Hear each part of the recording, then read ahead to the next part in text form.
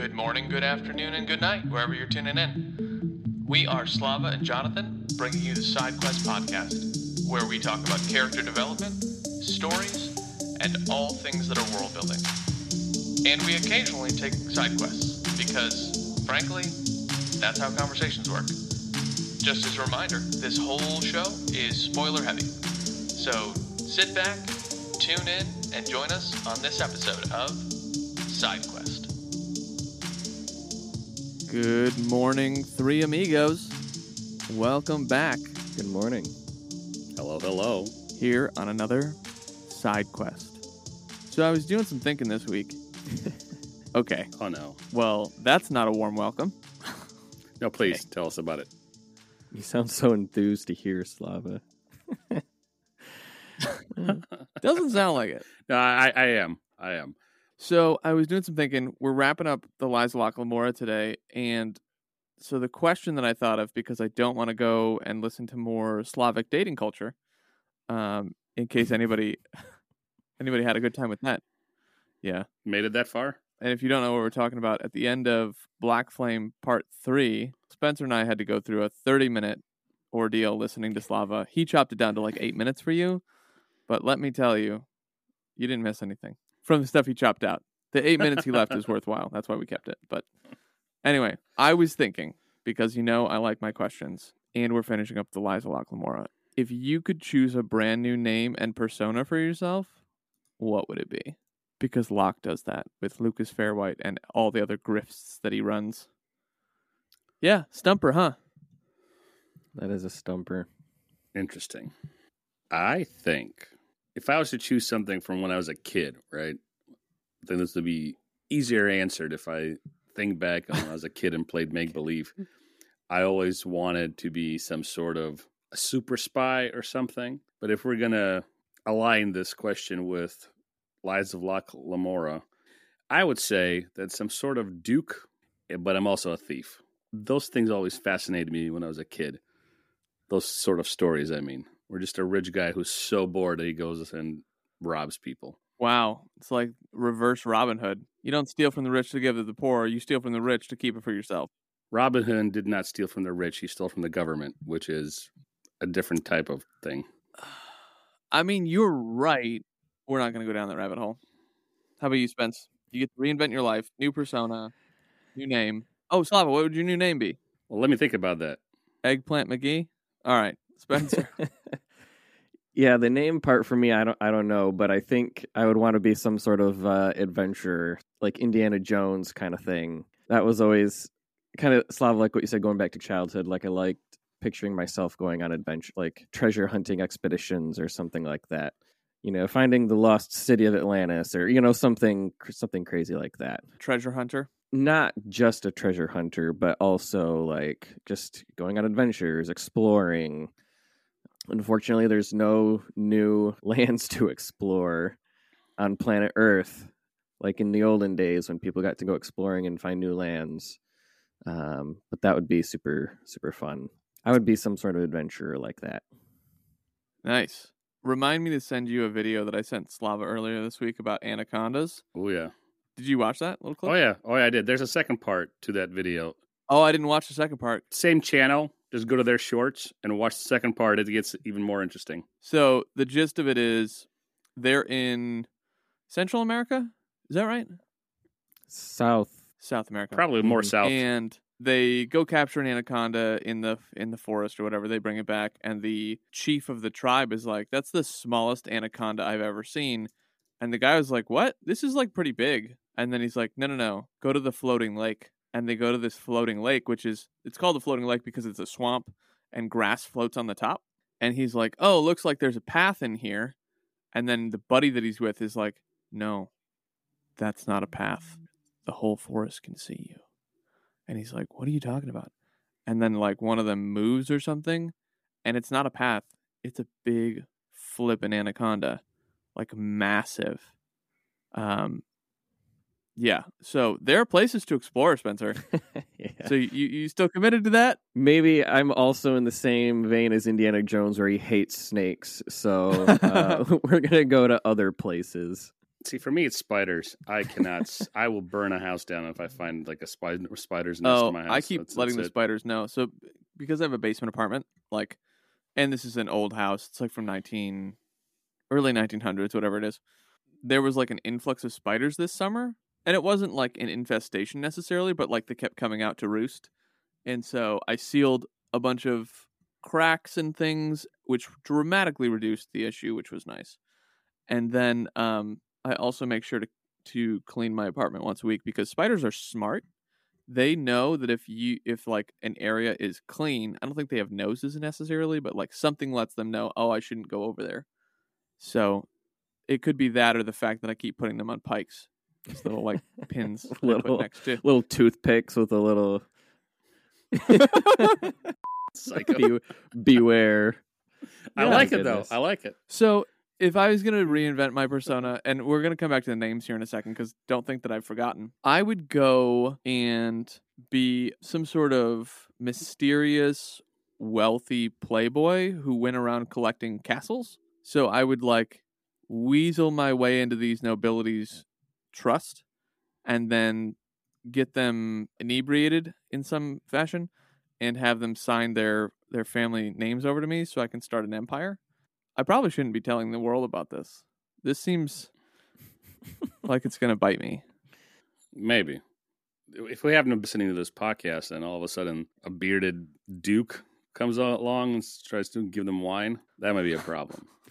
I don't know how those things are connected, but I figured out my name. So I do. Oh, well, let me finish. All right, I'll wrap up and then you can do the names. So I would do that first, and then I would slowly start amassing an army.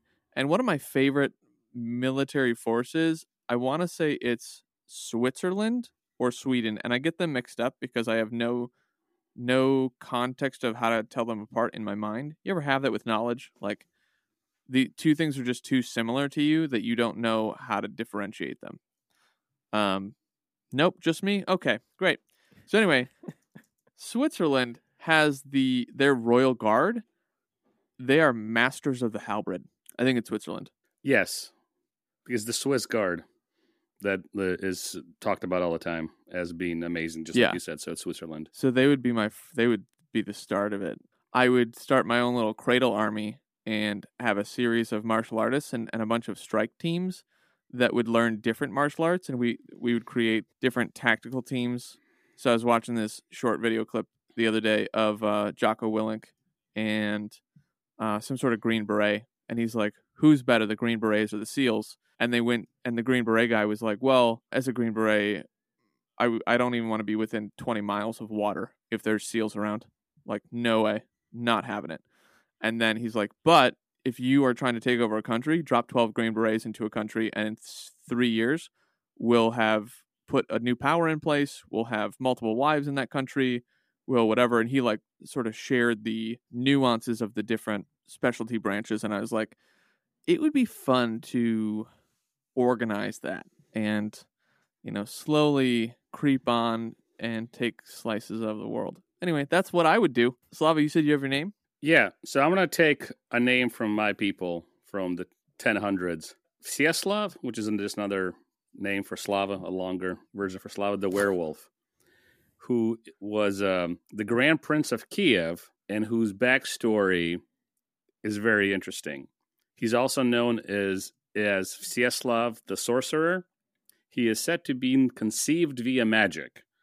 And in the 12th century epic poem, The Tale of Igor's Campaign, he was portrayed as a werewolf who swatted himself in a blue mist and galloped like a beast at midnight. So that would be my name. I would take it after him. I'd just be a rich bored duke that would rob other rich bored dukes. Duke Slava the werewolf. I know there's a lot going on in that one, but there is a lot going on in that one. What about you, Spencer? I really like the show Doctor Who. So I would be something, I would have a title like his, only since I'm an adventurer like Indiana Jones, I would be the Professor. That'd be my title that people would call me. So you really just want to be Indiana Jones? Basically. Okay, fair enough. What about you, Jonathan? We did some thinking. I spoke to my people, and I would call myself Claviano Brutus Avila the Third. You got to feel like there's some history here. Thank you, Chad GPT. No. I was doing some research too. Babynames.com. Well played. Uniquebabynames.com. From olden days. So I just picked 3 of them and decided to throw a third on it so that it seemed like there was some history there. Now, the thing is, this would take a lot of time to create the backstory because eventually they're going to fact check you. So it's really like, do you ever read Steelheart, Spencer? Yeah. That was, Sanderson's Superheroes. kind of, YA superhero series. I actually really enjoyed that one. Yeah, it was good. It was fun. It was a nice take. Take. So I'd have to do, like happens in one of those books, is create a lot of propaganda about my history. Just to validate my existence, in my alternative in my alternative persona. So I did put in to ChatGPT, give me a name for a duke who is bored and is a thief. ChatGPT says Lord Alistair Shadowbane. It's the stupidest. I like my werewolf Honestly, better. Eastern European and werewolf makes more sense because there's a lot of mythos. And I've brought this up a couple times that I'd love for us to go through some mythoses and folklore and, maybe the difference between them. But that was fun. All right, Salty Adventurers, make sure you never miss a podcast by smashing that subscribe button or you'll lose out on all the treasures that lie ahead. Today on Side Quest. Welcome back, Spencer, to our little thing. Thank you. It's nice to be back. Spence, his name is Great Spencertum, as I call you. I don't know if you've ever called me that, actually. I did on the last time you were a guest. Oh, well. But I'm glad that you listened to me. Thanks. Anytime. Glad I can be a really good friend like that. You're as good a friend as Slava is. No, come back there? All right. No, we're friends. Spencer and I are friends. Oh, Spence, speaking of our friendship and our constant ganging up on Jonathan, we had my friend Jess on. And for those who have heard that episode, you can stay tuned to the end of this one. There'll be some more bonus content when Jess and I discussed The Lies of Locke Lamora. She read it. She really liked it, but we couldn't get her on because of scheduling conflicts. But I will be talking with her later and adding that portion of our conversation to the end of this episode. Anyway, Jess came on. Not 2 minutes into it, her and Jonathan ganged up on me. She threw me underneath the bus, dimed me out for reading some girly book that I told her I read when I was 13.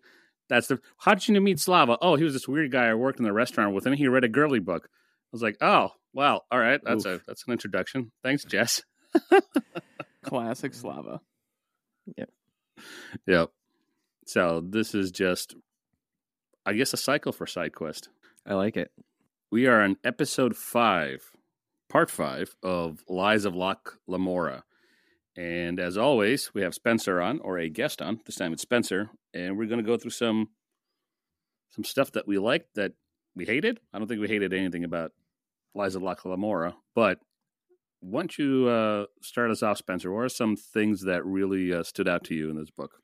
I was kind of aware of this before reading the book, but going in, sometimes it was hard for me to keep track of the switching between the timelines. So at some points you get snapshots of Locke's childhood when he gets rescued by Father Chains. That timeline wasn't hard to figure out because you could obviously tell Locke was a child. But in some of the other points of the story where all of a sudden an action scene takes place and then later on you hear about or you see the meeting or whatever that takes place before, or the planning that takes place before the actual action scene happens. So sometimes that was hard for me to keep track of. Didn't make sense at certain points, but overall it definitely made things interesting, and it just kind of kept you on the edge of your seat, so to speak, as to what's going on. Some other things, Locke always seemed to kind of have a trick up his sleeve. Even when it seemed like he was completely out of options, he always had some sort of backup plan. And sometimes those backup plans didn't work out, but he had another backup plan, which that was maybe more near the end of the book. But that was again, just something that you're like, all right, what's he going to do to get out of it this time? Sometimes he doesn't get out of it.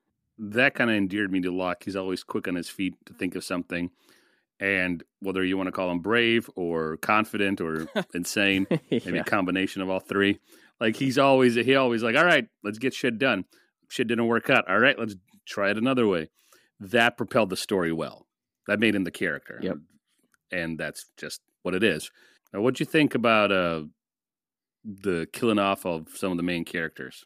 How'd you take that, Spencer? Yeah, I was actually quite upset about that when Carlo and Galdo, I think that's how you say their names. Yeah.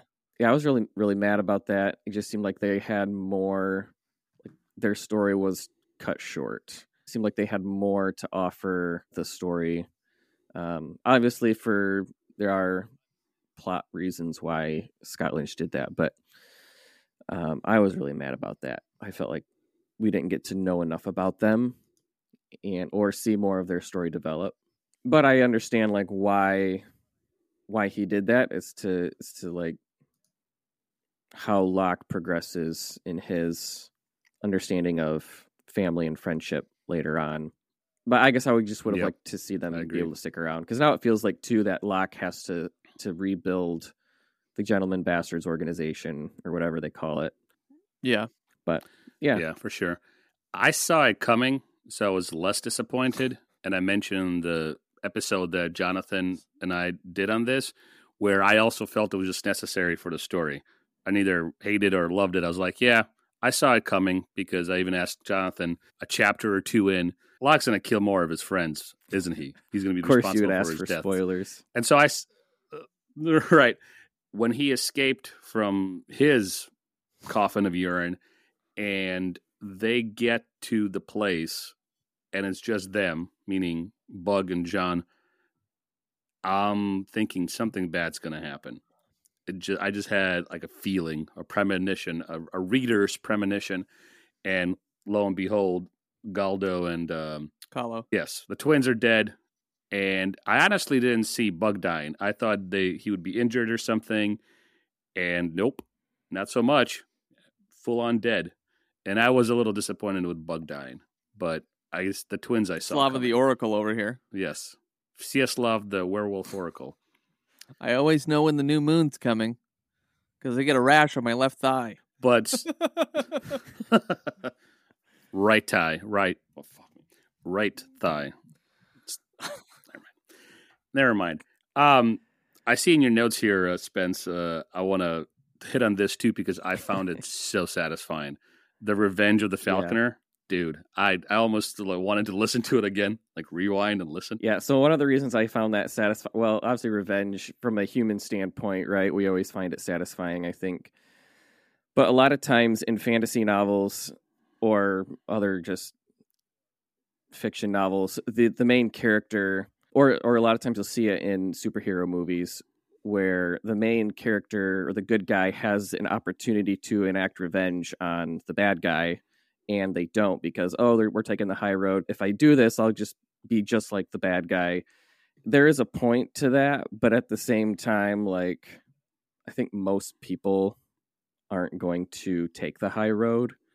So, Spencer, how do you really feel about humanity? Let's talk about that. let's table that for another day.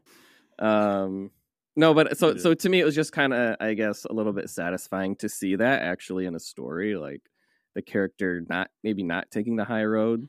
And it's also, I think, shows like the humanity of the character a little bit more, of Locke, and knowing everything that has happened to him, and he wasn't just gonna give this guy a pass. And So that was the reason to me. I think it was really satisfying, not just for the fact of the revenge itself, but also like Locke just being human and just doing what a human would probably do in that situation. I want to talk some more about this, because I feel the same way. And when I find those characters that take the so-called high road, I feel the authors or writers, whether it's a screenplay or a book, are being preachy. Take the character to their natural place, the natural progression. So if Locke at this point in the book has learned that revenge does not bring any satisfaction, he might do something less dramatic. But that's not where Locke is. Locke just witnessed the death of his friends. The bonds mage is messing with him and John. He's going to get his fingers cut off and his tongue cut out. Also because Locke is a freaking criminal. Yeah. He's a bandit. I don't like the preachy stuff. What I used as an example in the previous episode is him punching the spider in the face. A lot of people probably wouldn't pull that punch, pun sort of intended, because, oh my gosh, he hits an old woman. Yeah, he hits an old woman. And if an old woman had an antidote for the poison she just put into the back of my neck, I would curb stomp her to get it. Like, Okay. like, it's your life, man. Like, and if we're talking about a realistic story, not Slava just saying something crazy about an old woman on a podcast, but an actual discussion in the real world or in a story that's supposed to emulate reality. And I watched a Lynch interview real quickly before we got onto this podcast. I was cleaning up the kitchen and turned on a Lynch interview. And what he said is he wanted to make this believable.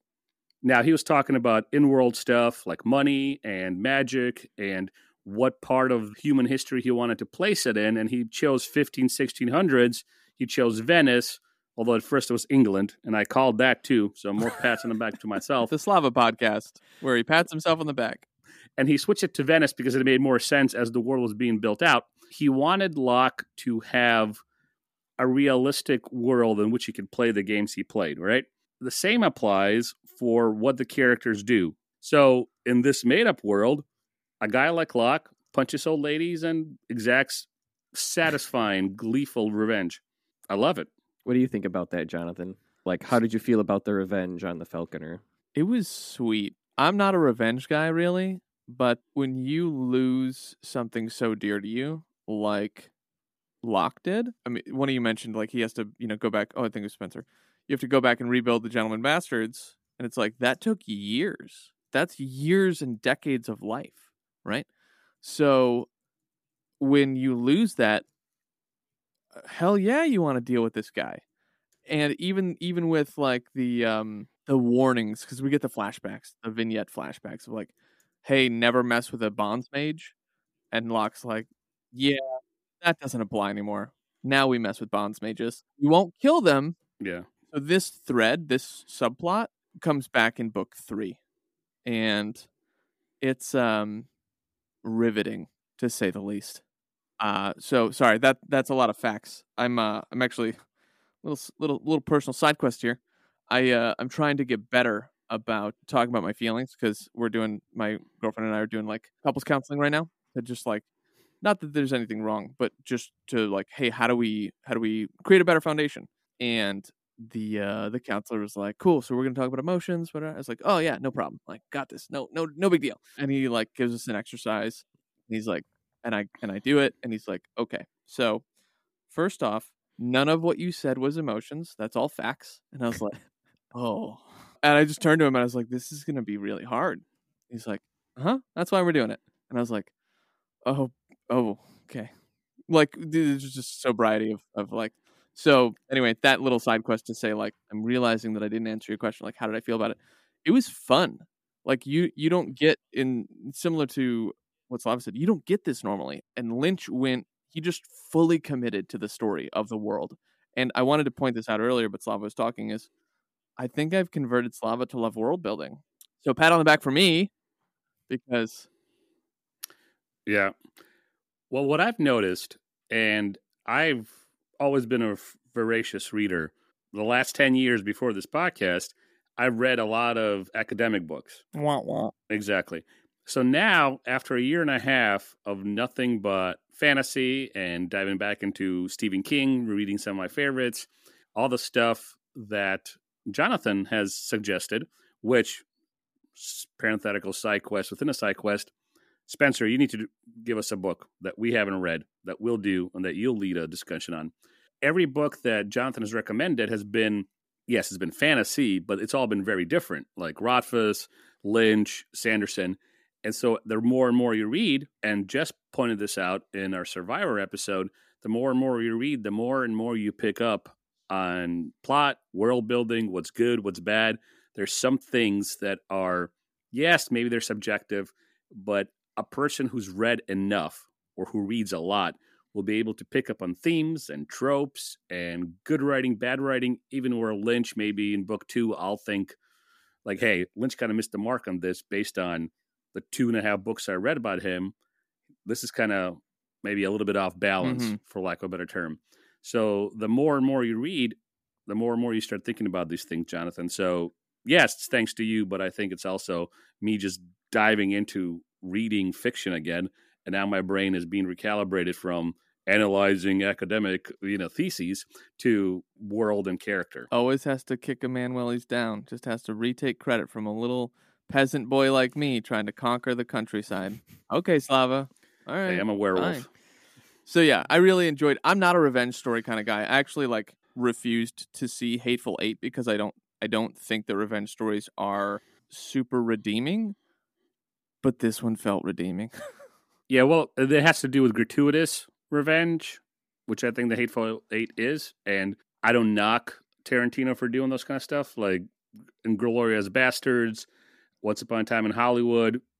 They're not really revenge stuff, but Tarantino does revenge well. It's a trope in the good sense of the word. It's his only story that he tells. But here, 100%, Jonathan, here it's satisfying because the Falconer deserves it.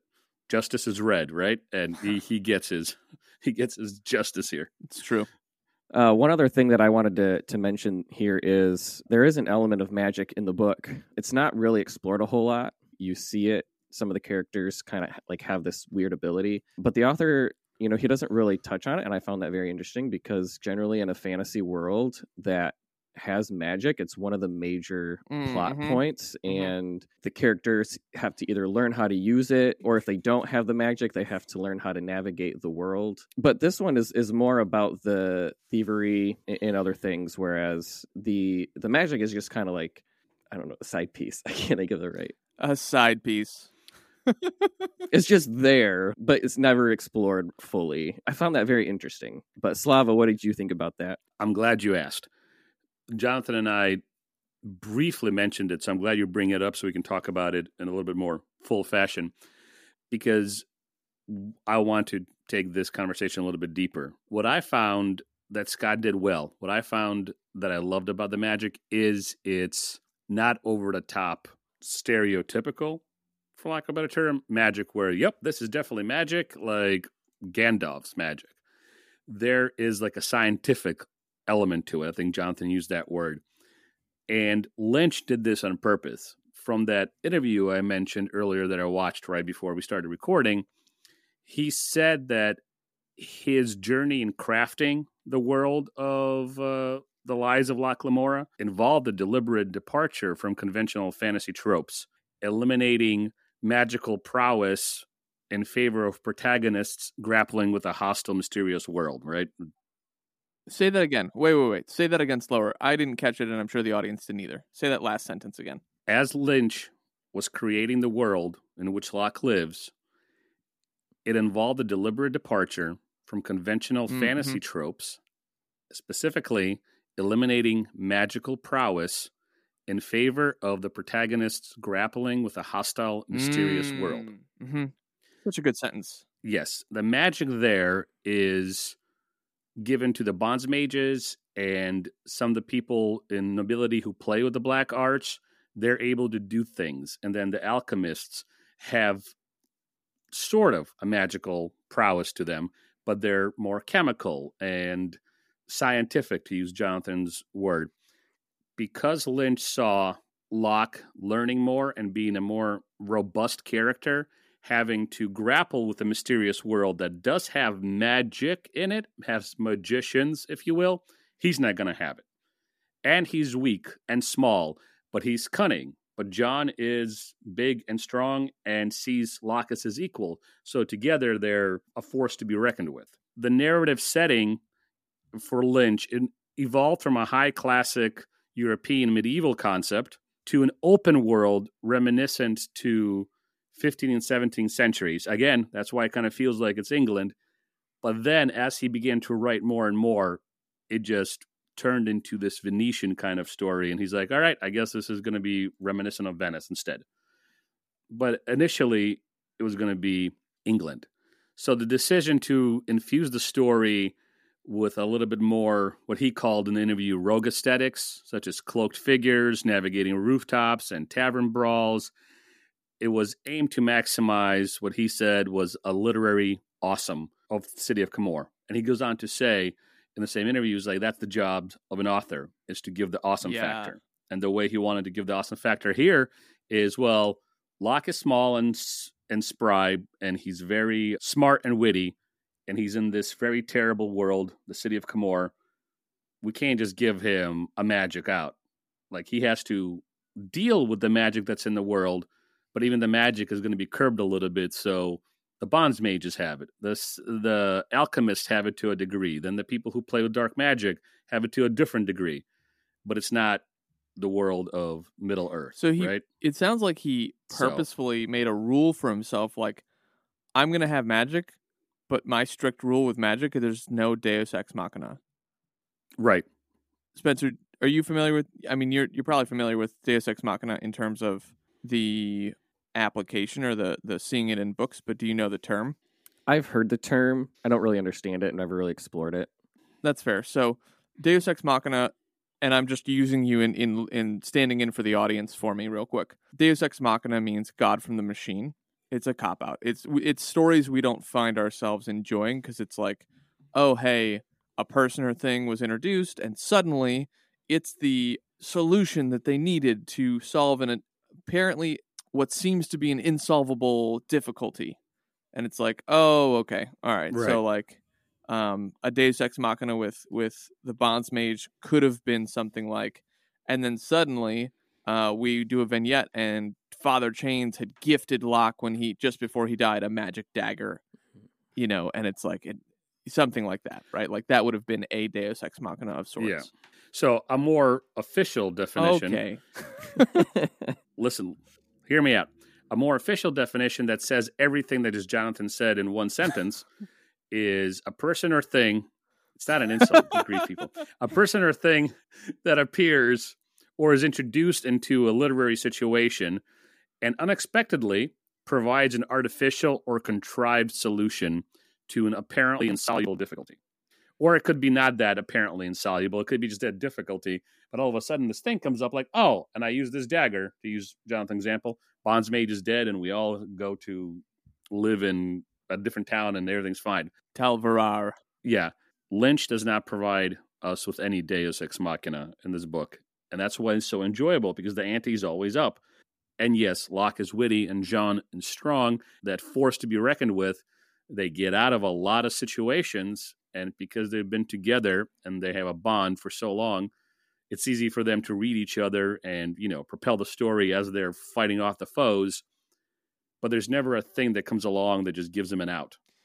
So, of a difficult situation. They always have to work for it. And that's what's so exciting about right. this and enjoyable about the story. When you give yourself a hard and fast rule of no Deus Ex Machina, it means that you, like, putting your characters in bad situations, I feel like is pretty easy. You're like, cool, how can I make this go wrong to the third degree? And it's just like, oh, that's pretty bad. One of the places that I see this done so well is Breaking Bad. You're like, oh no, it got worse. And then the next episode, you're like, okay, he's kind of like getting out of it. And then it's like he metaphorically slips, and he just gets deeper. And it's like, oh no. Oh no. How is he going to get out? And for like 6 seasons or 5 seasons, it just keeps getting worse.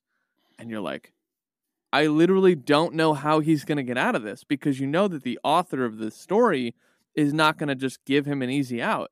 He's going to there are things that happen that are mildly convenient, sure, but they're not crazy Deus Ex Machina. Well, hell, we have mildly convenient stuff happen to us in real life too. Exactly. What we call luck or good fortune, sometimes shit just happens in such a way where you come out okay. I felt that in my life, there's been some things where I kind of gotten out of situations by the skin of my teeth. Is that a real? Yeah, is that how they say it in America? Okay, because sometimes when I say American slang or adages, it sounds like something nothing at all what was intended. So sometimes I get out of situation by the skin of my teeth. And I'm like, oh, okay, well, I guess I was lucky, although I don't believe in luck. But I'm like, oh, wow. So that's happened numerous times in my life. And none of the stuff that I'm referencing is at all analogous to, thievery in Camor, but you still feel like, oh, wow, well, that was convenient. I'm glad that's over. So that happens in real life. But when you're writing a story and you constantly using that as a literary device, it becomes bland. Right. Yeah. So I want to pivot real quick and move into themes here because I'm curious on Spencer's thoughts on some of these things. And Slava and I have decided to save themes for our guest episodes. So just to get everyone's take on it at the same time. So the first theme that I want to bring up is just Locke's hubris. Father Chains gives Locke a warning. He gives it to him a few times, actually. First, when he gets him, you don't understand the trouble you've caused, which is when we learn about the death offerings, because he's like, you didn't just get this kid beat up. You got him killed, his roommate killed, and a few other kids who were around for it. And Locke's just like baffled by that. But the thing is, his hubris is never addressed because he wasn't really friends with those kids. The one kid was bullying him, so it felt justified. And it was like, okay, he got the kid killed, and then he has to pay off this debt for years. So why do you think, well, that's not how I want to say it. I don't have a question here. I want to talk about Locke's hubris. Someone help me. Okay. Well, the reason he has so much confidence is because of his hubris. He goes into every situation, and even if he fails, he goes into it again with another angle. And that's a good characteristic to have. But combined with his hubris is what gets him into trouble. It gets him into trouble with the con he's doing in the beginning of the book. It gets him into trouble in his early life, right? Killing his roommates and a bunch of other guys. And it gets him into trouble with the Grey King and eventually the Bonds Mage, who ends up killing his family, his friends. Now, the Bonds Mage and the Grey King were going to do that anyway. Does his hubris play a part there? I would say yes, because he still screws the Bond Mage and the Grey King. So his hubris is still there, irrespective of what the Grey King had planned before he met him. Hearing you say that makes me come up with the question that I think I was trying to formulate. There's a level of hubris that's needed if you're going to be a master thief. Okay? Sure. There's just, that's a granted. But it should be tempered, which is what Chains was trying to teach him, and he never got. Right. So how could Locke have tempered his hubris? And feel free to side quest on this. Like, how do we temper our own hubris? Because there are people who are super confident, myself included, that just do things. We know there will be consequences. We don't always think about the consequences beforehand. We just do them. Sometimes they work out. To quote Ethan, it really sucks when you're surprised by something because it's always much worse than you realized. Yeah. So Spencer, what do you think about this tension between hubris and needing it to an extent, but also like how we temper it, Locke specifically, and then if you have any sort of side quests? Yeah, I think learning to be humble is how you combat the hubris. It seems like a easy, sort of like, oh yeah, just be humble. But I think stay humble. Sit down. Be blessed. I think maybe when Locke was, or when Father Chains was teaching Locke, and at the time I think Locke was only just a child, like 5 or 6, 7 or something when the situation where he got his roommates killed. For a child that young, it seems a little bit like they might not understand the concept of hubris or humility or that kind of thing. But as he was getting older, I think something that he could have asked himself, and something that we should probably do, generally in everyday life, is just ask ourselves, like, how are the consequences of my actions going to affect me and those around me? Obviously not something that always comes to the front of our minds when we're about to do something. But I think, it could be, if we're looking to combat our own hubris, I think that might be at least a starting point. So that's kind of what I got for that, Jonathan. Slava, what do you think about that? I think it comes with age and growth as a person. It comes with experience and learning from your mistakes. If you're set up to do that, there's some people that, continue to step in the same garden rake for, 110 years. If they're lucky enough to live that old, they continue to do the same thing. If I can, and we all do. Can I interject just a quick second here? So there was a sermon that was preached recently at our young adults group that we hang out on Tuesday nights. And the speaker said, something along the lines of age doesn't necessarily equate to wisdom. And just because you're older doesn't mean you're going to be wiser. And because, some people just continue to get stuck in the same loop of mistakes and they never seem to learn. That's exactly it.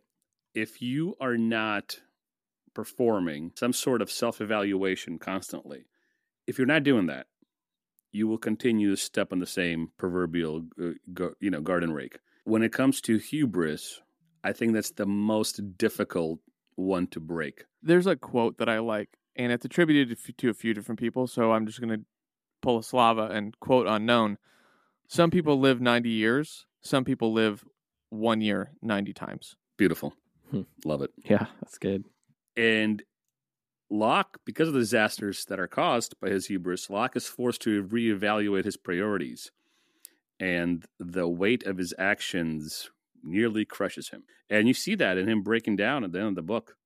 You see him take an account of what his actions have, the consequences of his actions. Yeah, the cost of his actions. Lynch covers the character journey pretty well in these first 3 books because this is not the end of Locke's misery, and this is not the end of Locke having to be confronted with his hubris. I was trying to find another way to say it, but it's just that's the way it is. He's like those people who are like great athletes and they never really have to strive for anything. Like, okay, they have to work a little hard to like shave another minute off their mile, whatever. But it's not real work for them. And so Locke, in the next 2 books, will encounter moments where he is really cut down to size. Like, he's a big fish in a little pond originally, and then he gets out into the world, and, like, he can plan for contingencies, doesn't matter. And he gets cut down, and he has to deal with what we all deal with, which is, how do I overcome suffering that I either chose or didn't choose because someone more powerful than me has come into my life? And it puts some strain on him, and it puts some strain on his relationship with Jean. And it's really, really beautiful. It's a great story. So I'm looking forward to doing a couple more of these. I realize that kind of sounded like an ending of an episode. It's not. There's more that I want to discuss here, but just like a little teaser of what's going on. So we have a few more themes here. We probably can only cover one more. So Spence, why don't you pick one of these? Because we have creating personas and the meaning of truth, found family, intimacy, and the strength that vulnerability creates, and revenge. We kind of covered revenge, so I'm gonna X this one. We did cover revenge. Yeah.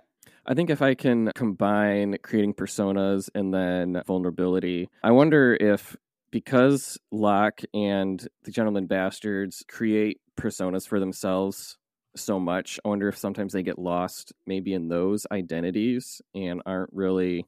They're almost forgetting who they are in a sense because they have to be so committed to these identities that maybe sometimes they can lose themselves. And because they do that so much, maybe they do that for themselves, whereas they don't allow themselves to be vulnerable because they're learning so much to create these false identities that those false identities kind of become a part of who they are.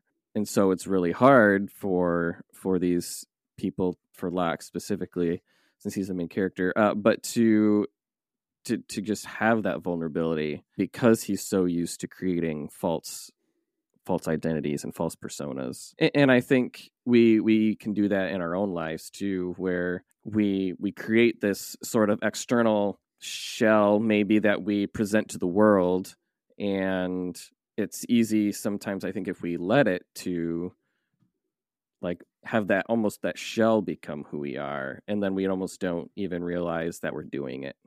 And that makes it even more challenging to become vulnerable. And that's why, for Locke, I think, the more we talk through this, I feel like I'm understanding a little bit more why the deaths of the twins and Bug had to happen for Locke in order to for him to realize oh, I need to take things seriously here. Yeah, absolutely. That's a really good point. And you just made me realize something too. It's like synthesizing what you just said and something that Slava said too, where Slava's like, oh, I saw it coming. Like the twins had to die. and I'm going to spin it a different way, is Lynch created a character that was so quote unquote well put together and like a master of his craft. He needed an equal issue, an equal disaster, one that was the same height, the same depth that Locke carried with him to knock him down to size. Because if it was something like they stole the money, okay, fine, they'll steal more money, whatever. If it's, one of them lost a hand, okay, that's like, it's bad, but like they can still get through. If it's the death of two of your brothers and one of your new sons, your new proteges, that's tough. That knocks you down to size for sure. So that's interesting. But to your point about always playing personas, slowly integrating that into your state of how you live as your personality, and then preventing you from vulnerability, I'd say that there's some real implication's not the word I want.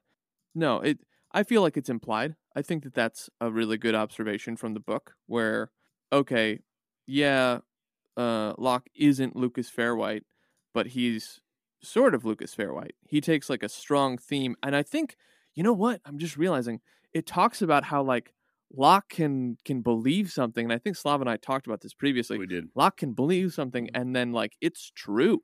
So like that's a pretty astute observation there, Spencer. The thing you're referring to, Jonathan, is Locke had to believe his lies, and I'm paraphrasing, but Lynch wrote said well. Yeah.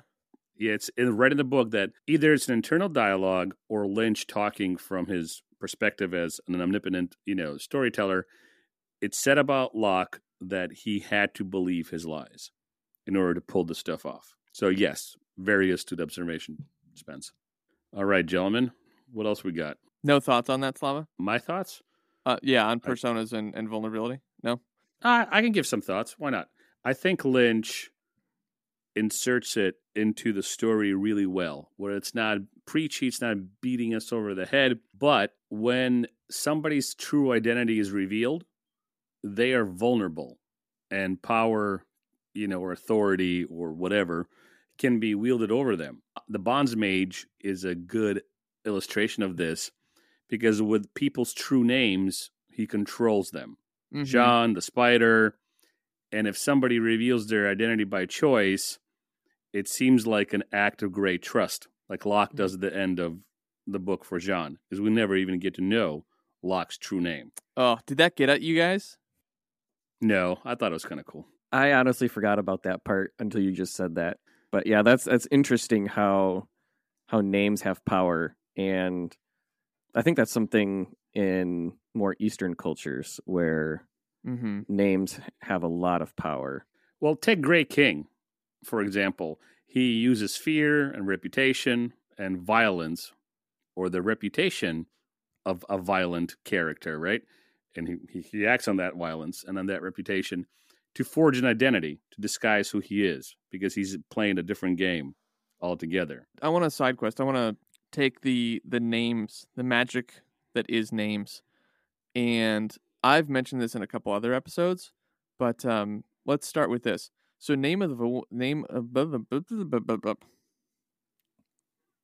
Thanks for joining us in SideQuest. So Name of the Wind has some of this magic built into its world. Spencer, you hated Name of the Wind. Did you like the magic system at least? I felt like I didn't understand it. I only read through it one time. Okay. And because I didn't really like the book, I didn't really pay attention, I guess, maybe to some of the magic and the themes of the book. Okay. And honestly, that was, it's been at least 5 years, I think, maybe since I've read that book. Got it. Maybe 4, I don't know, somewhere around there. So, and I was in a different spot back then. So if I read it now, my opinion might change. Okay. Yeah, so I don't honestly remember much of the magic from that book. Interestingly enough, Kvothe and Locke are bosom buddies, to use Slava's phrase. They're both full of hubris. So that might be an interesting way to come at Name of the Wind again. Slava, what do you think about the naming magic? Well, I didn't make the connection until you said something in one of our episodes or pre-episode discussions, but I liked Name of the Wind, although I had trouble getting through it because Quoth was annoying the living crap out of me throughout the whole book. He's It's got like, a child oh my hubris gosh. that he just doesn't Yeah. outgrow. Yeah, but that's just me reacting to a character. I didn't Right, that's hate not it. the magic system. Yeah. That's not a magic system. And like I just said, I didn't make the connection until you said it. But okay? Question mark? Shrug emoji. Riveting. Just super deep thoughts here with Slava. It seems like it's similar, but I think not similar enough to. The core is similar, right? So Well, the core is similar. Like Kvothe goes to find the name of the wind. Like that's not his original journey, but like he's working with Elodin, and he's like, okay, leave the university and go find the name of the wind. And he has these moments, like with what's the jackass's name? Ambrose. Ambrose, yes. You know, That motherfucker. penny for a ride, whatever. And he calls the name of the wind, and then he's put up for malfeasance, and like he called the name of the wind. Like the power of a name is really interesting. I know that Rothfuss took this from Ursula K. Le Guin and her Earthsea series because Earthsea has the same magic system. Like I think she originated it, where there's a character that you follow who's a mage named Ged, Ged. Throughout the whole book, though, he goes by Sparrowhawk because the power of a name is important. And giving your name to someone is an act of trust. It allows them to have control over you, which, as to Spencer's point, like is more of an Eastern thought. To me, that's just fascinating because I think it has some truth in the real world, not in the sense of magic existing, because I would 100% just be like doing that with my life. You'd be a falconer. I would. Actually, side quest. Oh my, you reminded me. So, girlfriend and I were talking about like getting a pet. Not right now, but just in general. And she's like, "Yeah, I want a dog again." And I was like, "Okay, cool. So, we're not getting a dog, but what about this? What about a raven?" And she's like, "What?" I was like, "Hear me out. You can train ravens to go find jewelry and money for you if you like you feed them when they give you stuff because they Is that want your to like investment plan for the future? Okay, hey, it is one of my passive income streams where I get a murder of ravens to go out into the city that we live in and collect things for me, and they're going to put them in this big box, and they're going to be my treasure chest. I'm telling you, this is a real thing that I told my girlfriend. I'm not shitting you. That's amazing. I love it. I got lost here somewhere. Help me. I'm lost as well. I forgot where we are. I was talking about magic systems. And... That's right. And robbing people. Using birds. It's not robbing people if I don't know where it came from. Okay, fair. Right? Not like, really. like when Liren took the money. Spheres. Thank you. When he took the spheres from the town lord, he didn't know. We're getting this again? Yeah. We're bringing this up again? Always. Okay. Always. All right. Anyway, my point is, Ursula K. Le Guin comes up with this magic system, and then I'm backtracking a moment. When he robbed the poor innocent lord of his hard-earned Okay. sphere. It's not an innocent lord. You talked about He's not innocent. He's not. He's not. I'm just what'd you call just yourself? trying to rile you up. Werewolf Oracle. I just want to just see some nerd rage. Yeah. Like breaking of keyboards and like, you know. That's good. We should try and provoke a little more nerd rage between each other. I like that. Yes. But no, there's power in names in the real world too, where your mom, let's say she calls you Snookums or something like that, Spencer, right? Like your mom. My mom does not call me Snookums. We're coming up with a hypothetical to prove my point. And that's like an intimate family name or whatever, and it means something to you. And, maybe, you get this girlfriend and she's your fiance. She finds out about that name. And then you either give her permission to use that name when you guys are alone and like having intimate conversation and things, or you don't. You're like, no, this name is reserved. Right. So like, that's an example. Another example is like, to get into Christianity, names mean things. Jesus changed Peter's name from Simon to Peter. He changed Saul's name to Paul. He changed Jacob's name to Israel. Names have meanings for a reason, and if I can tie this into the vulnerability and personas that we were talking about a minute ago, it's part of Locke's persona that he doesn't have a name. It's part of Locke's persona that he hasn't shared his real name because he's worn these veneers and things. So name changes in the real world are magic of sorts. It's just not as mystical as I'd want it to be. But I'm still pushing my girlfriend for ravens. I like it. I like it. I just have another thought on storytelling and themes. I think in our Western culture, in our Western world, we like to learn academically, we like to learn in a classroom setting, or at least that's kind of how the culture is set up, where you just take in a bunch of information and you try to learn it, try to memorize it, maybe apply it. Whereas in Eastern cultures, it's more about storytelling. That's how you learn themes. That's how you understand the world. And is you take in these lessons through storytelling. And you see Jesus doing that when he teaches the parables in the Gospels. Like, he's using stories to help people understand the themes like that he's trying to teach. And I find that interesting, when we're talking about these themes in this book, where it's like, you get to see these themes played out in a story that maybe you wouldn't have.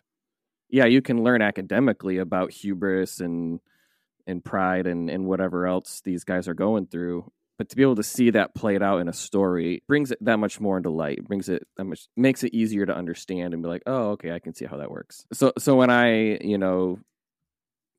picked up on that theme of vulnerability in the book, Mm-hmm. I don't know if I would have understand that from an academic perspective, but because I see it played out in the book, like in a story, it made it easier for me to understand. Yeah, this is one of the reasons that I want to go do a series at some point on here of mythos and folklore and fables, because storytelling is how we used to convey culture to each other. Oral culture is a very big practice throughout the millennia, and we don't do that anymore, which I think has been part of the downfall of society. But I think that's another astute observation, Spencer. Let's start landing this plane. I need new adages. Let's start this, dropping the eggs in the ocean. Let's start landing this hot air balloon. That's easy. Poke a hole in it. Poke a second hole in it, because it's got one already. Take inspiration from Yer, and she always has some crazy bleed and bury me. Let's bleed and bury me. Yeah, let's. I really love her. Yeah. Her. See, I like to say, stab me in the eye, but oh, geez, that escalated quickly. Bleed and bury me sounds a lot more tame. With a rusty spoon. No, dig my eyes out with a rusty spoon. Yeah. All right, let's roll on to a wind down here. I'm going to do rapid fire questions. Was there anything weak in the story or anything that should be improved? Yes. This is what I said earlier. I want more of young Locke. Spencer, anything weak or could be improved in the story? Not off the top of my head. Totally fine. Favorite piece of world building and why? Mage. The douche mage. Bondsmage. Like the Falconer. The fact that he was always around and it was so well foreshadowed. Oh, there's so much foreshadowing in the front end of the book that you just don't even notice. Right. It's great. So that's a good way to build the world. I liked just the fact that the magic wasn't really a theme in the book. Like, it's there, but to me that was a unique plot point, maybe, or world building thing where it's just like it's there, but you don't really know anything about it, and we're just going to navigate sort of around it. Yeah, I think that's it takes a lot of maturity in your authorship. Yep, I just really appreciated the uniqueness of that. Me too. Same. Favorite character and why? Spencer this time. I think Father Chains. My answer too. He's just this wise father figure to these boys, and I don't. Yeah, that's my short answer. Fine. Yeah, Slava. Locke, because he reminds me of me. Hey, the same thing. Back to the hubris. Same thing for, and I know I've mentioned this 1,000 times. Same thing for Siri. Like, she just reminds me of me. Like, there's parts of her that I see in myself, or vice versa. As your feminine wiles. My feminine wiles, indeed. And then my thieving wiles for Locke. I see some of their weaknesses and some of their strengths I see in myself. So the characters that I'm always endeared to is because of that. It is what it is. Yeah. Actually, if I might say, I don't know if they're my favorite, but the twins. I think one of the reasons I was so disappointed to see them die was just because of their comedic sort of relief in the book. They almost remind me of like the Weasley twins, from Harry Potter. Like just this witty sort of comedic humor. that they always seem to bring to whenever they're around. Unlike Harry Potter, they both die. Right. Facts. Unfortunately. We do get to see more flashbacks with them in the future, though. So that's kind of nice. Nice. All right. Favorite moment in the story? Falconer getting his just desserts. We're not surprised. We're not surprised. Yeah, I'm gonna have to agree with Slav on that. I know sometimes you want different things, but I'm gonna have to agree. That was just a very satisfying part of the story. For the sake of diversity, I'll take the Grey King death too. That was freaking satisfying as hell. Yeah. My favorite moment is when Chains is first introducing Locke, and he's basically giving him this like multi-layered lesson where he's like, there's very few people you can fool in the world, and one of them's your mother, and I'm getting it wrong, but you know what I'm talking about. We quoted it in an earlier episode. Like, you can't get past your mother, and you can't get past this other thing, and I'm neither, so you can't get past me at all. Really didn't do it justice. Not at all. It's just the opposite of what he said. But okay. No, I'm kidding. But it's not close to what he said. But we all know what you're talking about. It's a really good quote. It is a good quote. Spencer, you want to try and land this plane again? No. Side quest. You guys take care of it. Episode called Side Quest. I failed. Thanks for joining miserably. us on Side Quest, Spencer. It's called Side Quest. That was a really funny moment. That Never was gonna great. live that down. I think it was planned. I think you're like, I know how I'll get them. Yeah, there's very few things All right. scripted on our show, and that one was one of them. That was nice. So stay tuned. Really? Jess was supposed to join us this morning, but due to scheduling conflicts, she wasn't able to make it right now. But Slava's going to chat with her again, actually, just after this part of the episode. So tune in to what they're going to chat about. So this is going to be a longer episode. And then next episode, we're actually diving into The Hobbit. I think last time I said that, but We are. and that will have a new guest that Spencer knows. Deborah will be on to talk about The Hobbit with her love of Lord of the Rings and all things Tolkien. So I'm looking forward to that. Yeah. I just finished The Hobbit, and I got to say, I liked it, but I got to say, I remembered about 30% of it. I mean, I read it in 7th grade, so it was a long time ago. Sure, yeah. And I rewatched half the first movie yesterday, too, just because what a For research for purposes. research purposes. On his PS4 that he just got. Right. And it seems they've taken some liberties with as they always... Don't get me started. No, we're going to save this conversation. I've got a lot of opinions about this. I watched the movie long before I reread the book, and I was like, it's kind of the same, but I remember the book being a little bit different. And then I read the book, and I was like, oh, okay, holy crap, I don't remember a lot of this stuff. Let me go back to the movie and see how it fared. And I'm like, Oh what my the hell? gosh. Yes, Yeah. we're going to have a lot to rant about. Yeah. Just to say, Slava, I read the book maybe a year and a half, 2 years ago, and I remember about 30%. Okay. So your memory is definitely better than mine. Yeah. I actually have, I said this, I think, in a different episode. I have the cassette version of the audiobook. My grandmother gave it to me. It's in a wooden box. It's like super cool. And That's the actually pretty cool. yeah, the narrator, I just remember it when the end of The Hobbit, they're talking with the sparrows outside of Mount Erebor, and he goes, Join us next time. I did not listen to that version. I listened to the version that Andy Serkis did. Oh, that was a good one. Yeah, a really good one. he's an amazing narrator. Yeah, because I bought the one that was like $2 or free or whatever, like 99 cents. And I was like, it's good enough. The guy's like good enough. Like he was fine.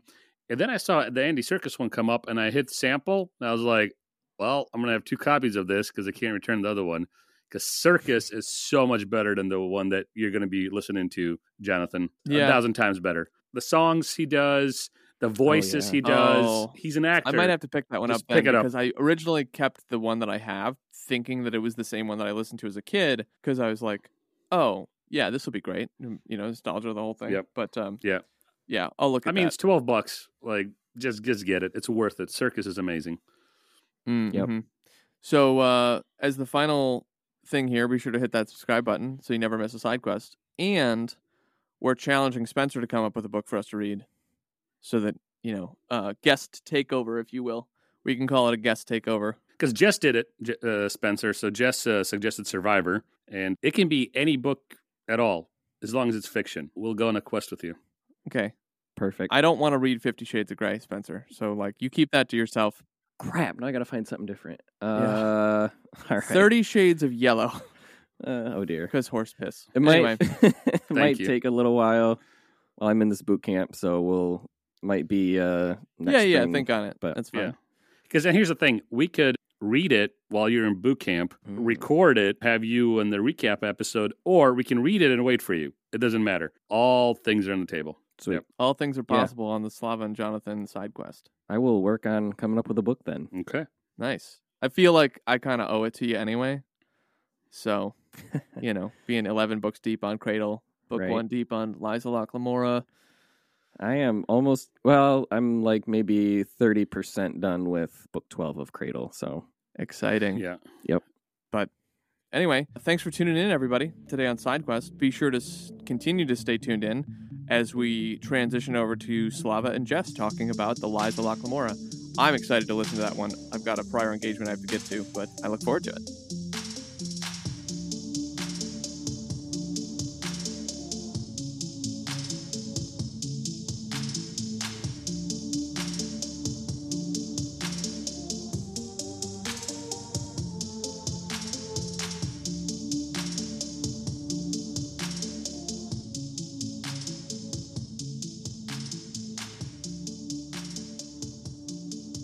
Hello, good people. Thanks to you for making it this far in the episode. I hope you guys enjoyed what Spencer, Jonathan, and I discussed on Lies of Locke Lamora. As mentioned, Jess is joining us for an after-show bonus type of episode because she wasn't able to make it for the earlier episode, and Spencer wasn't able to make it for the later episode. So here we are. So welcome back, Jess. Thank you for having me.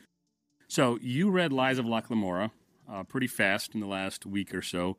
What are your initial takeaways? Love it, hate it, it's okay? I Good. love it. Like, definitely love it. I feel like I should reread it, though, Yeah. because I did read it kind of fast, and there's, like, so much in this world. There is. There's absolutely a lot going on. As we ended the first part with Spence, something we discussed is the foreshadowing. I don't know if you noticed this, but the Bonds Mage, they were foreshadowed in the very first pages of the book. When Locke and John and his band of gentleman bastards are doing that con to get Don Silvara to rescue Locke and win over Don Silvara, they notice a bird flying around. It's No, a I throwaway didn't catch line. that at It's all. a throwaway line. It's like, oh, yeah, I noticed kind of weird bird up there. I think Bug says it. But there's a few other places where a figure is mentioned or a bird is mentioned, and it's the falconer watching Locke. I feel like I remember the figure being mentioned, but not the bird. There's the figure being mentioned, and the bird is mentioned once, I believe, too. Especially the beginning part of the book. I feel like I could have reread the first maybe 150 Yeah. pages, because there's just so much taking so much of the world and trying to get, like, a picture of where they're living or, like, what's going on. I feel like the story really didn't pick up until over 100 pages in.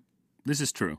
It's a bit of a slow start, but once the punches start flying, it's nonstop action, which I thought the ante keep going up for Locke was amazing. Yeah. What about notable plot points? Anything jump out at you? Revenge. Definitely. I love it. And sorry, you didn't. Normally, our guests would get to listen to some of the episodes going into these guest episodes, but again, timing and schedules didn't work out. But something we've mentioned twice now, just Jonathan and I and Spencer, Lynch doesn't pull any punches. He does things that in maybe a more mainstream novel or story wouldn't be done. And I think it's true to his character. And the two examples I'll show you, maybe you can talk about this a little bit, is the revenge itself. Not only is it satisfying, but he goes all out to get the revenge, both on the Bonds Mage and the Grey King. And when he's with the Spider, the old Duchess, he has no problem punching her in the face, grabbing the antidote, and running. And in maybe a more politically correct book or whatever, like punching an old woman just seems like so violent, right? But I think Lynch did a good job writing a character like Locke who would do that. He would go all out for revenge for his brothers, and he would do anything, including hitting an older Duchess, to get the antidote, to scale down a building. That seems very in character for Locke. I agree, but I feel like just overall the world they live in, things are just more like violent. Yeah. So I wouldn't think twice in his world of someone hitting a woman in the face. And I accept it. Like, it's fine. It's not our world. Right. That's the thing. Is that you can't judge that world by our standards. Right. Not at all. So I think when authors try to preach and say, well, the high road is not to stoop to the level of the Grey King, or not to stoop to the level of barbarism and maim and, mute a bonds mage, not to just punch, an old woman and grab the antidote. There's another way, there's a better way to do it. And sure, if we're talking about the real world, but in this world, and I think you captured it beautifully, it's a different set of rules. Yes, and I wouldn't want the high road. No. Like, that wouldn't be sad. That wouldn't be a good book not at all. Absolutely. It'd be boring. And to me, I don't want to be preached at. Like, if the story takes Locke to where he does take a high road, and that's just a natural progression of the character, okay. That still might be, maybe less enjoyable, whatever. But at least at the end of the day, it's Locke being true to character. Locke's style is to do something brash and insane. In this case, punching her and grabbing the antidote and scaling the side of the building or the mountain or wherever they are, right? So, besides revenge, is there anything else that stood out to you that Lynch did well that you don't find maybe in other books, whether it's fantasy or fiction in general? Anything that he did that made you go, huh, that is really cool. That's something new. I don't know. Anything with the world building. I don't know. And maybe, just to keep the drumbeat going of the episode, world building and the magic. Well, what do you think about the magic? I think this is how we're going to do this bonus episode, Jess, is I'm going to ask you some of the questions that Spence and Jonathan and I discussed, and then we'll get your take from it. So it'll be as if you were there, only we post your stuff a little later. So the magic system. What do you think about the magic system in this world? I feel like they could have explained it more. Okay. So like how it works. Okay. So what we discussed, the magic system seemed, just like you said, it seems a little bit veiled, right? And I listened to an interview with Lynch right before I started recording with the guys, and he did that on purpose. So tell me if this satisfies your curiosity or this doesn't work for Jess. Lynch said that he purposefully pulled back on the magic. So the author's journey in crafting The Lies of Locke and Lamora involved a deliberate departure from conventional fantasy tropes, eliminating magical prowess and powers in favor of the protagonists, Locke and the Gentleman Bastards, having to grapple with a hostile and mysterious world. So it's the bonds mages that have ultimate magic powers. It's the alchemists that kind of have scientific-esque-ish powers, and then the people who are mentioned that play with black magic. Does that make it better, or you still want to know more about it, where the bonds mages get their power?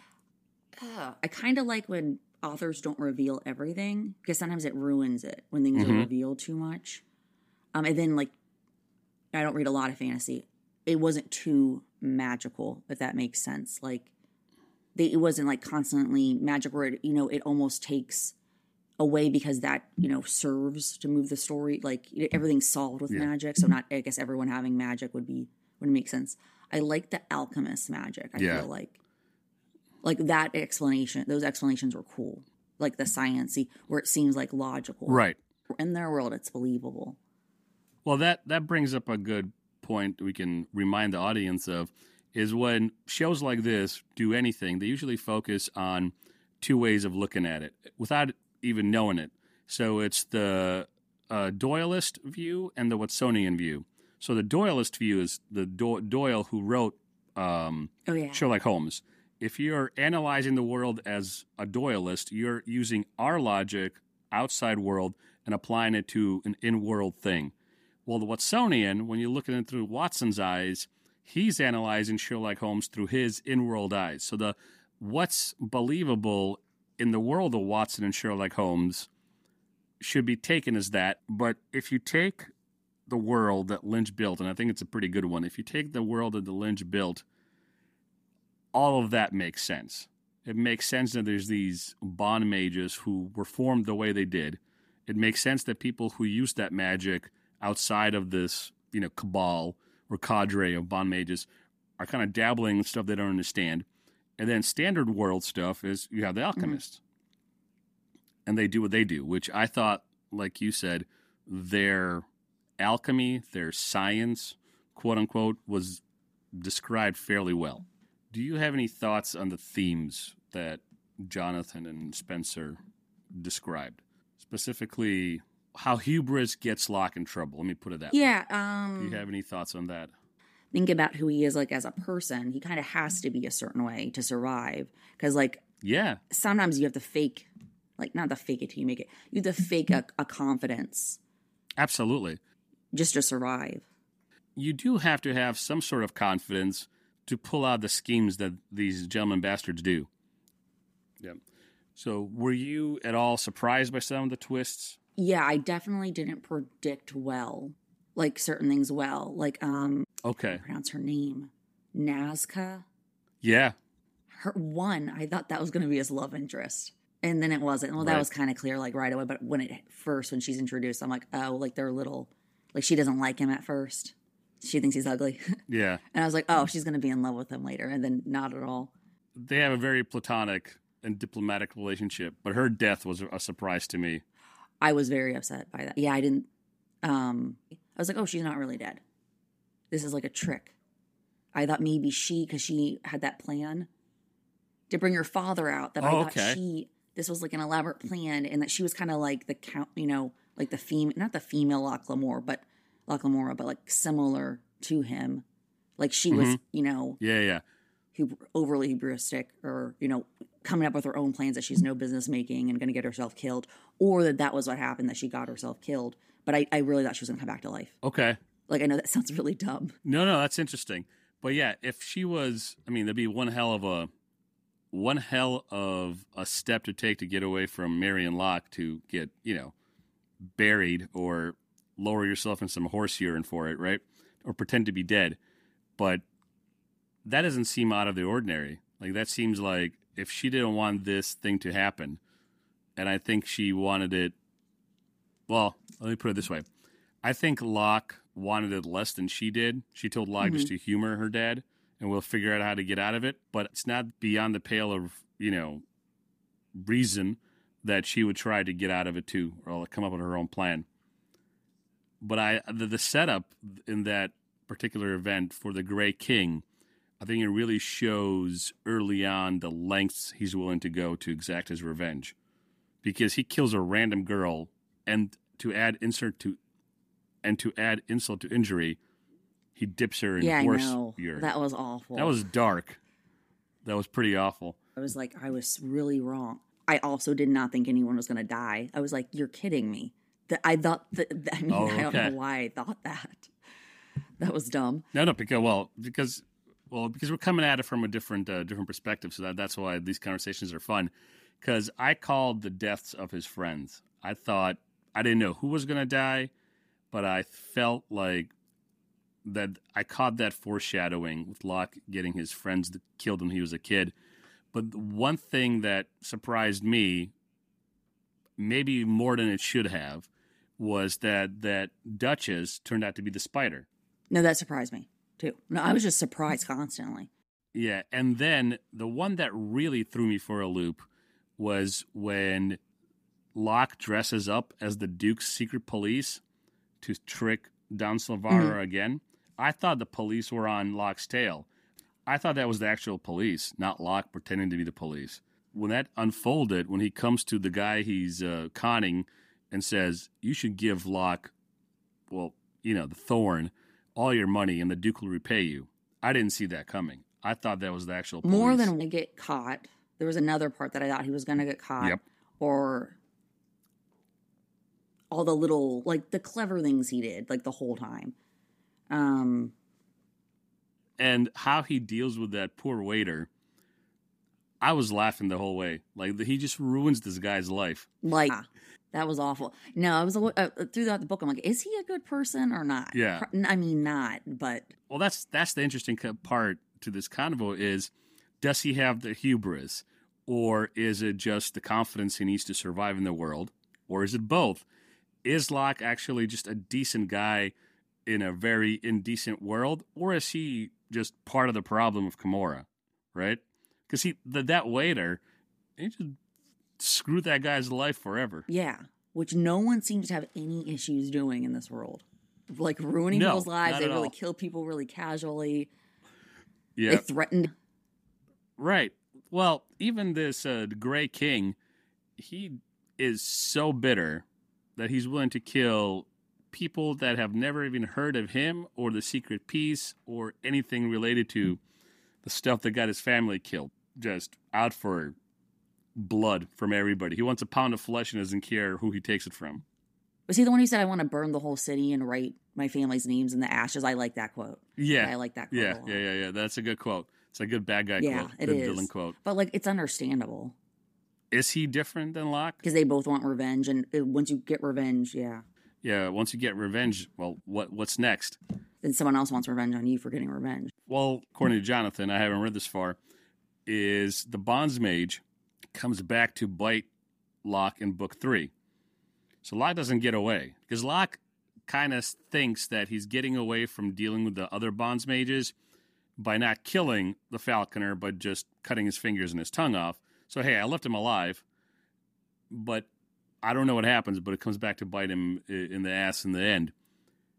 But you're right. Coming back to, well, just a second ago, everybody's out for revenge. Revenge seems to be like the thing in the menu in Gamora. And if you step away for a second, we like Locke. Locke is the main character, so yeah, we're rooting for his revenge. And the Great King is the bad guy. But they're both avenging the deaths of their loved ones at the hands of, corrupt individuals. So I guess, who do you like more? Locke Lamora is, more. We know we're told he's more likable. He's more likable to us. So he's like this. Yeah. But the Great King seems to be just as cunning and witty, and he seems to be able to break Locke like nobody else.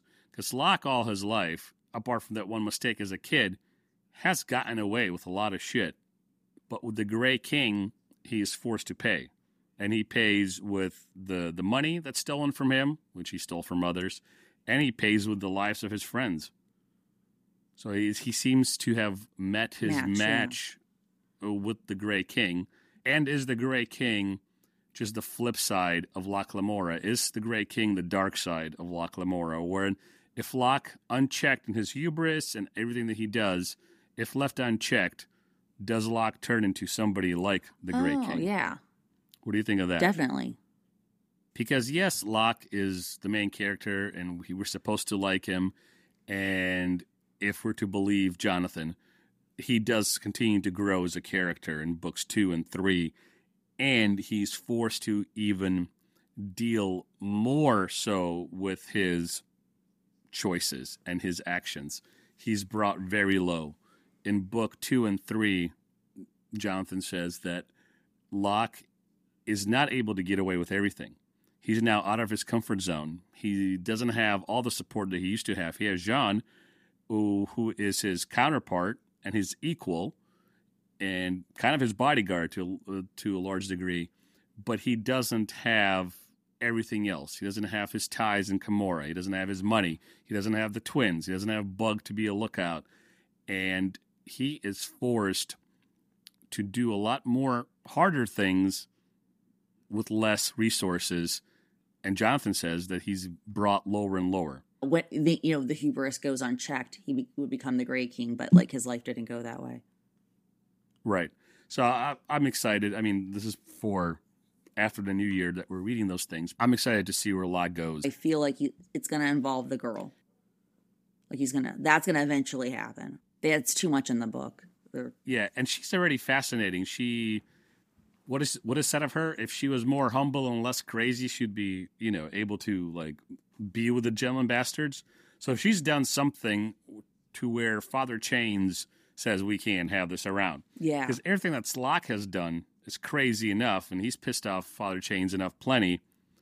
But whatever this girl did, it's even just Locke stuff pales in comparison.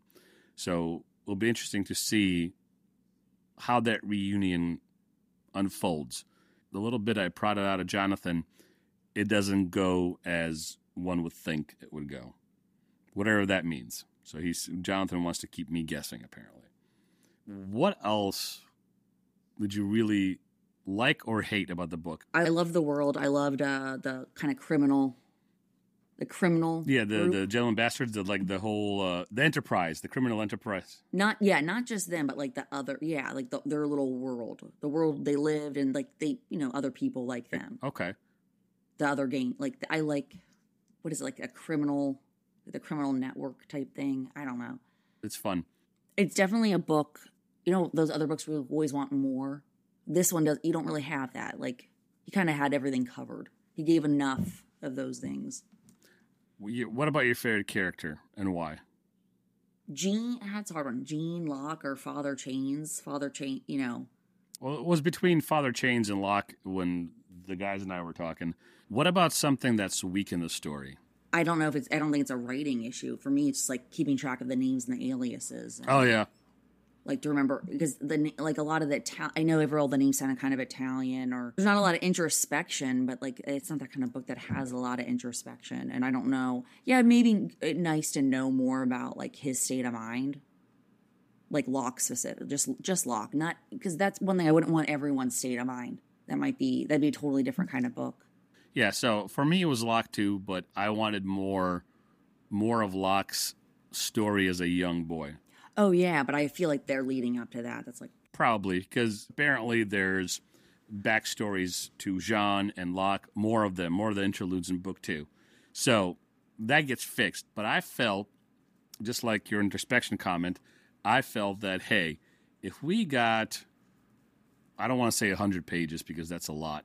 If we got 15, I don't know, I'm just going to cut it down to 15. If we got 15 pages to get a little bit more of Locke's story, I thought that would be better. Also, like, more of their religion explained would have been cool. Because I don't really get it at all. Or their belief system. It's funny how, and I don't know, this is a bit of a side quest. When Lynch was creating this world, he pulled back on the magic for the reasons I already mentioned. But when he was creating this world, he wanted it to stand by itself. He didn't want to pull in too much analogies from the real world, but he wanted it to be believable. So the fact that it resembles 17th century, 15th to 16th to maybe 17th century England is what he planned at first. That's on purpose. He wants it to remind you of something that you have some knowledge of, and that it would make sense for him to do the things he does. Because he said, for example, if I put him in 11th century Rome, it wouldn't make sense. Even if I crafted it the best way I could, it still wouldn't make sense. So he said, okay, so I'm thinking England. I'm thinking between the 15th and the 17th century, and I start writing these characters. And then as the world grew, and he didn't want it to be, like I said, a representation of a real world geographical place, but as he kept writing, it started changing from England to what literally was Venice. He sounded like the overtones, and the world became sounding like... Yeah, I noticed that, and too. It's Italian names and all this stuff. As he's building this world, the in-world religion and the in-world politics, it just makes sense, and that makes it for an interesting read.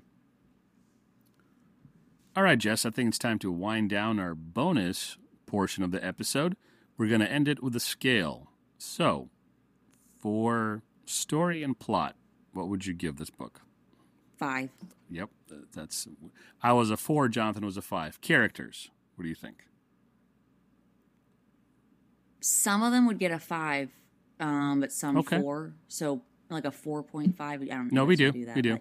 Something like, okay, yeah, 4.5.